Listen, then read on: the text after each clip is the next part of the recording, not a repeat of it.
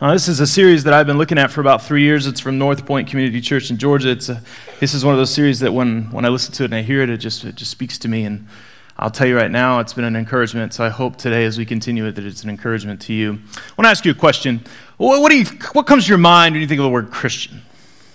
I think it's a healthy thing to think about. I know for me, myself, Christian is a word that I have been called since I was born. I kind of born into Christian.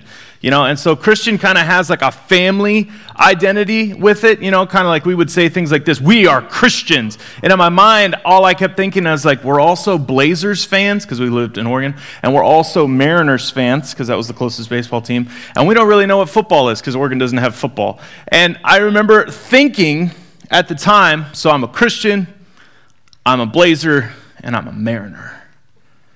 And it was kind of all at the same time. And I know as I grew up, I kind of learned, what the word kind of holds a little bit more than just family. Some of you may think positive things, right? You may think real positive things, encouraging, loving, gracious. I know, though, for some of us, even somebody like myself that's grown up in the church, Christian can hold a bad connotation. It can have some negative things that kind of creep in. And I would ask this then, what do you think the world as a whole thinks of Christians? And let's not just, maybe the world's too big. Let's just go the U.S. Let's go even better. That's a lot of people. Let's just, Missouri, Mount Vernon, getting better, right? Maybe. Well, there was a time, right around the time that Jesus left, and he said he'd come back, and they were left with this gift of the Holy Spirit and this work to do for all the world, that the Christians were incredibly influential and incredibly powerful to change culture. And if you heard that the Christians were coming and the Christians were here, there was basically two terms that would pop up as being defining characteristics. And I'm going to try not to turn this way. I'm going to turn this way today. Christians were fearless and confident. Now, we don't put the negative confidence in there. This isn't overconfidence. This is assurance. This is a founded assurance, confidence. And they were fearless. Absolutely fearless. Now, when Rome starts to persecute, and Rome starts to tear down, and the Christians become their main target, the churches pretty much went through some similar things that I think we're going through culturally today. I think what ends up happening when you hear those words and you think about where we're at is you start to feel a lot more fear. When doubt creeps in and when things get a little rough, you might find yourself feeling a little more fearful and less confident. And you might find yourself even asking these questions. And I think these are important questions, especially wherever you're at in your faith journey. Whatever journey you're on when it comes to faith, whether it's a first step or it's a step that you've been taking for years and years and years and you're trying to find your next one, is it worth it? And is it working? When things are going well, those are easy answers, but when things get a little rough, things get a little bit difficult, those questions start to become a little bit more important, and their answers become even more important. The passages of Scripture we're going to look at today are some of the most intimidating scriptures. I've studied the Bible for a while. I grew up in a Christian home, and I'll tell you, the Bible is wildly powerful and incredibly deep and meaningful. And it has a power to transform lives. But it does not keep itself limited by the simplicity sometimes that's easy to understand its full potential.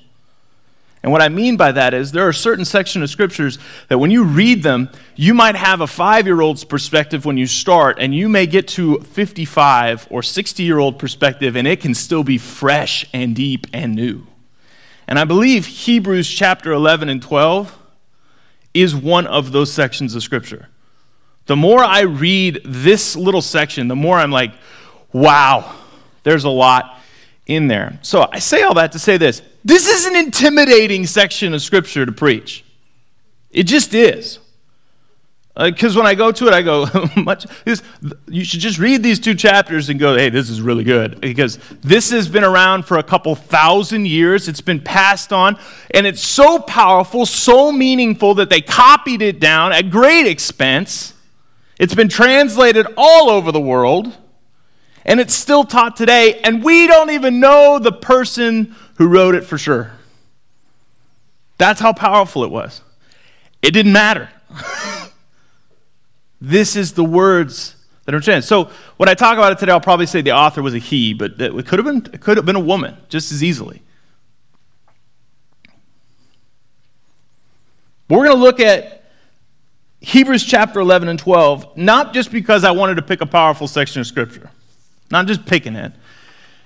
It's more based on those 2 questions that we just had on. Go right back to those for just a second. Because Hebrews chapter 11 finds the author talking to a group of people that are in exactly the same place that I think we find ourselves. He's talking to a group of Christians who are feeling the effects of some struggle, who are feeling some effects of doubt and hardship, and they're asking these questions. And so the author of Hebrews, he's responding, and he's telling them what they should do, and it is incredible. And it's not weak. It's not stand at a distance. It is not fearful, and it is absolutely a confident answer. So with that, we're going to kind of jump through this, because these are incredible. I can't hit it all. But let's just start in Hebrews chapter 11, verse 1. See, I'm going to keep doing it. I got to practice. We'll come back over here. Do it together. I keep staring at a blank screen. Now, faith is the confidence of what we hope for and the assurance about what we do not see. Now, if any of you have read the Bible before, this is an incredible definition of faith. An incredible definition of faith. But that's not just Christian faith. That's like all faith. All faith. And I can prove it to you. How many of you have ever had a job where you didn't get paid when you left that job the day you worked? Otherwise, you got a paycheck, right? So you showed up, get this, you showed up, you worked all day and got nada. And then someone came to you and said, in 2 weeks, I'm going to give you a check for all the time you worked, right? If you didn't have any faith, what would you be saying? Ain't no way. You'll pay me right now, right? Some of y'all have cows out here. Some of them are on the ground. Some of them still in the bellies. All right, I'm learning what that means. I got to translate that language. Skylar, you're going to help me. All right? When you go to the auctioneer, right, and you buy a cow, you don't go, okay, so I'm going to need up front the difference between what it weighs now and what it's going to weigh in a year. I'm going to need that right now. You go, no, you take that thing home, you give it whatever you get it, all right, cow pedals, all right? Just kidding. I know what it is. Feed, grass, whatever it is. All right, bananas. I'm just kidding. So you give it the stuff. It gets a little bigger. You take it back. What do you get? The thing that you were hoping to get, right? You get the paycheck in 2 weeks. You get the payout.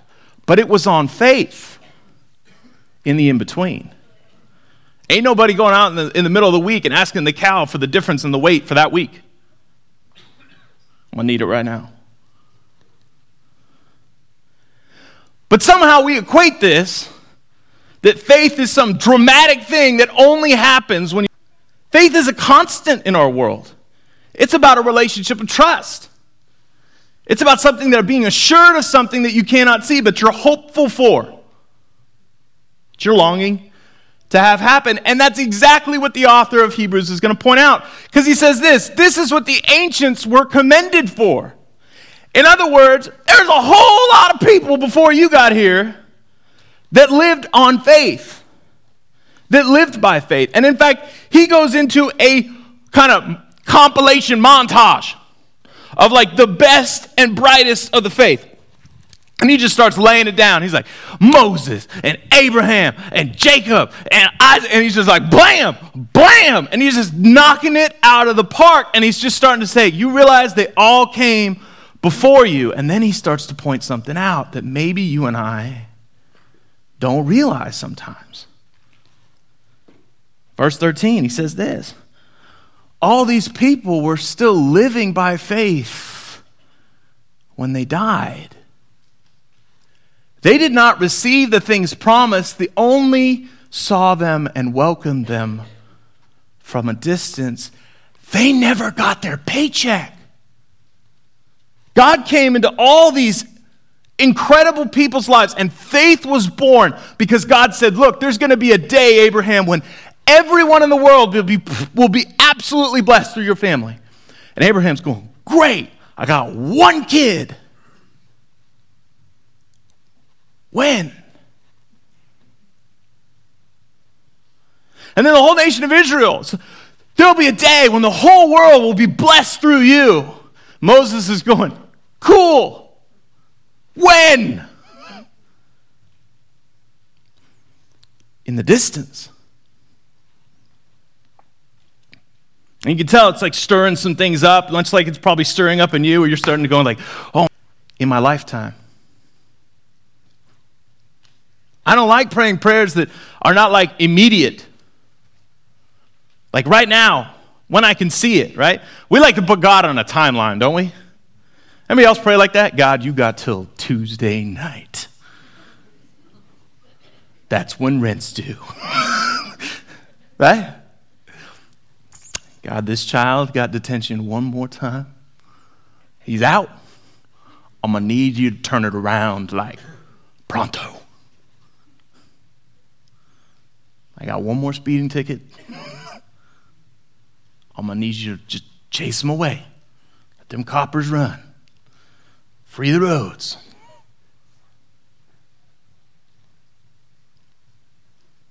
But what's crazy is he doesn't stop the conversation. He increases the intensity.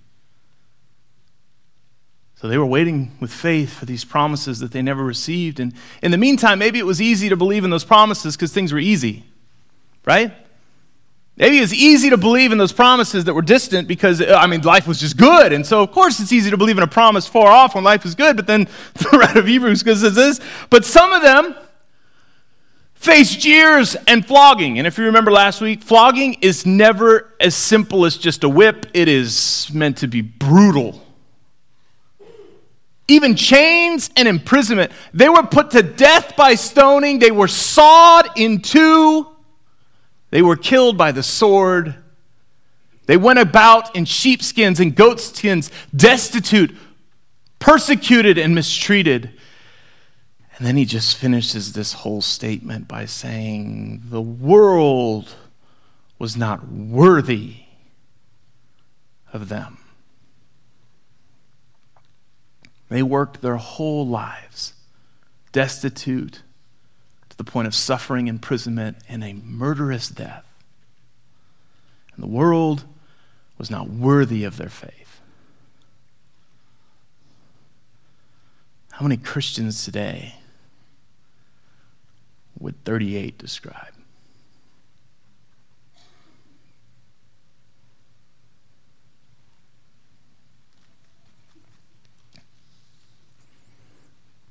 And the author of Hebrews doesn't stop there. I wish he'd just calm down a little bit, right?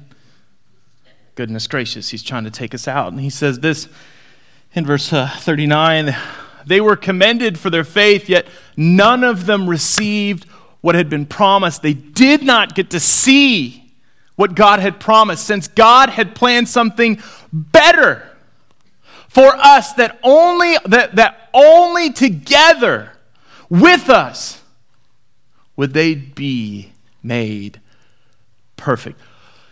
If I had the time,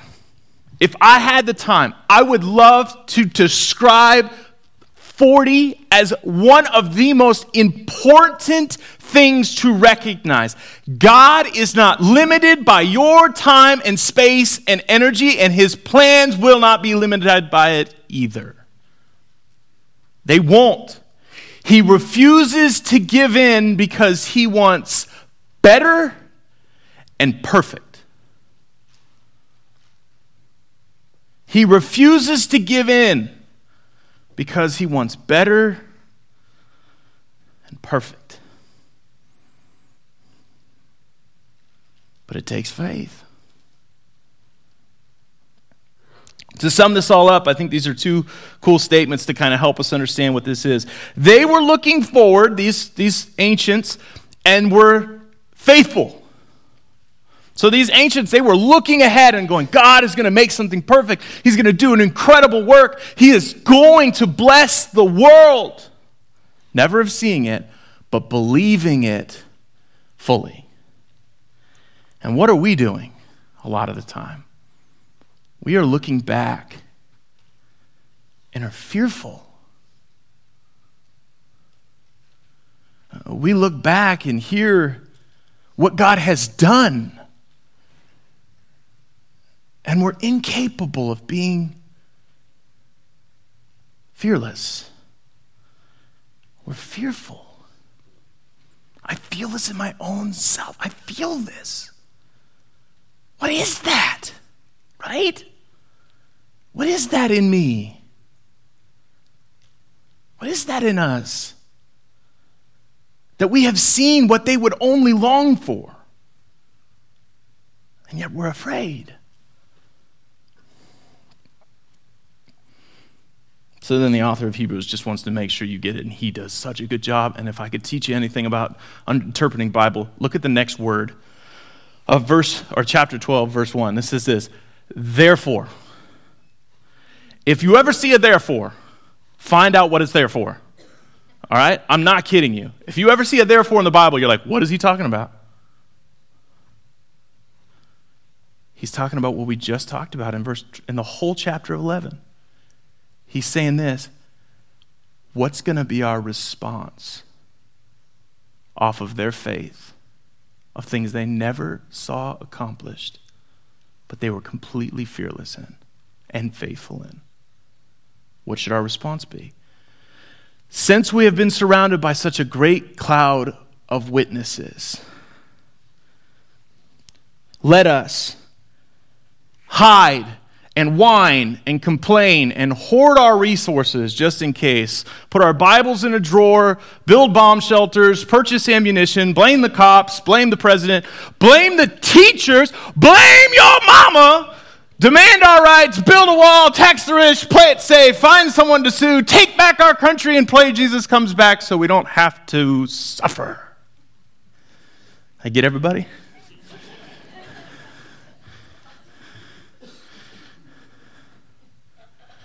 The author of this, if he could see the way we lived, if he could see what scares us, how would they respond? What would they say? Let me read you the real verse. Let us throw off everything that hinders and the sin that so easily entangles. Sin is not always about what's wrong. It's about missing what's really right, what's really full.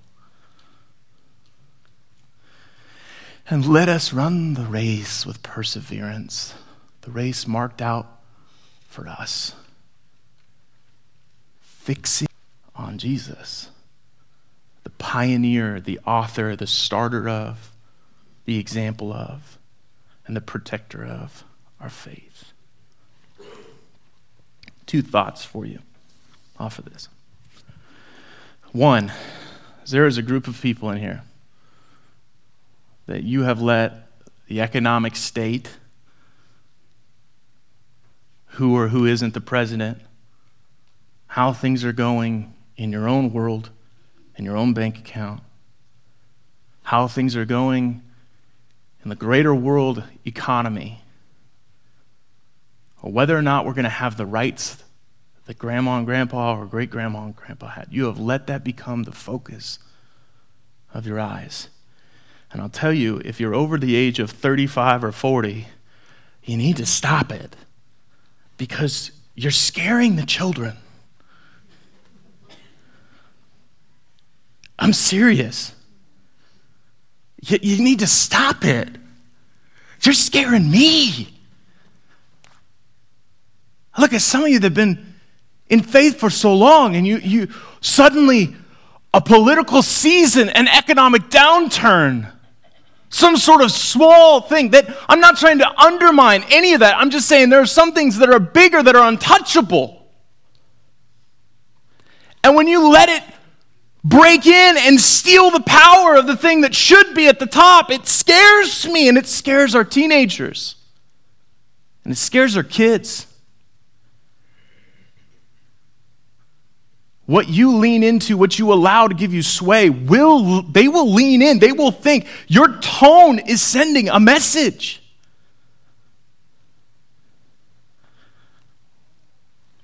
And I want our message to be this. That's what I want our message to be.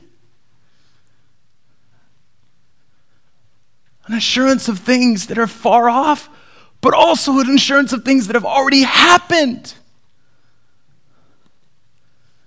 There's an assurance in that we live in. And the second thing is this: if you're under the age, let's just go 35. Do not grow weary or lose heart. There's a temptation that because things have gotten a little bit more difficult, and maybe we talk about it too much around here, that how the good old days, whatever that is, all right? That those that are being raised right now, they're just like, oh, I got the devil in my pocket, and life is just going to be too hard, and they're going to be overwhelmed, and faith isn't worth it, and I don't know if I can take it, and it's not making a difference, and don't go weary and lose heart. And just to drive it home for all of us, this is what the author of Hebrews says.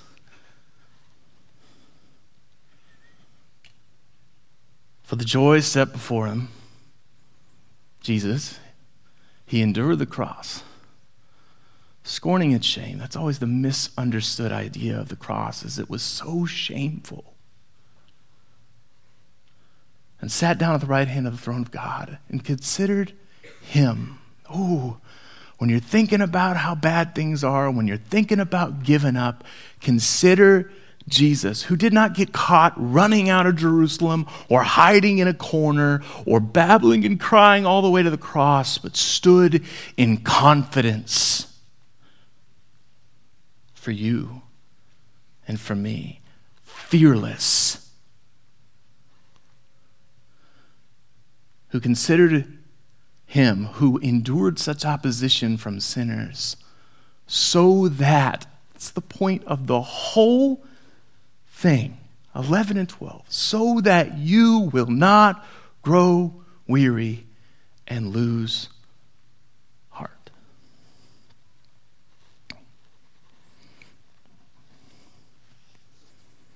My hope and prayer as we're talking about this today is when you're leaving, that your mindset isn't about safety. Your mindset isn't about what feels best or what's your preference. But your mindset starts to change your gaze. That you fix your eyes on Jesus, considering him. What would he do? What would he say? How would he respond? What would he do? What would he say? How would he respond?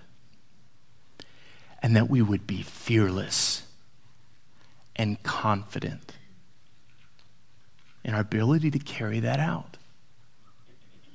That we would be tough as nails as him. Consider him who took it on, fearless and confident for you and for me. Shouting insults, yelling down threats, but in an act of love and surrender, fearlessly and confident, gave himself for you and me. And just in case you're getting a little like, yeah, Maybe you're a little scared. Maybe you're like, I already do that. I think the writer of Hebrews just throws this little verse in at the end to remind you and to remind me, literally almost millennia later, that sometimes our fears aren't quite what we think they are. This is the little verse he throws in the end. In your struggle against sin, you have not yet resisted to the point of shedding. You maybe haven't fought as hard yet as you could. And your perseverance, though it may be at times scary, has not yet created or cost you your life.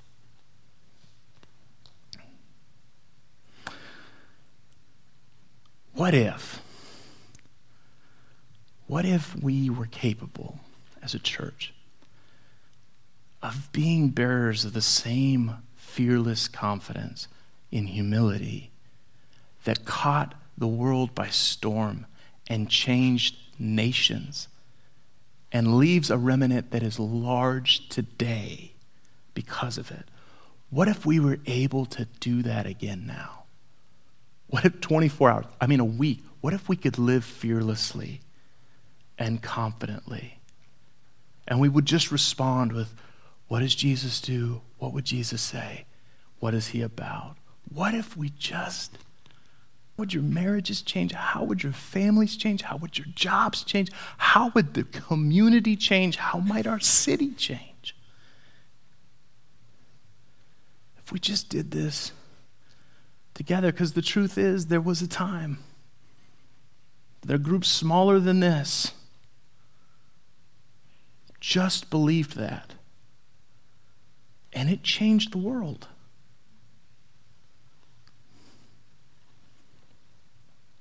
What if we just believe God could do it again?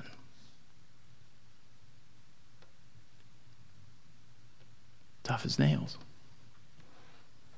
Make sure you come back next week as we finish the series.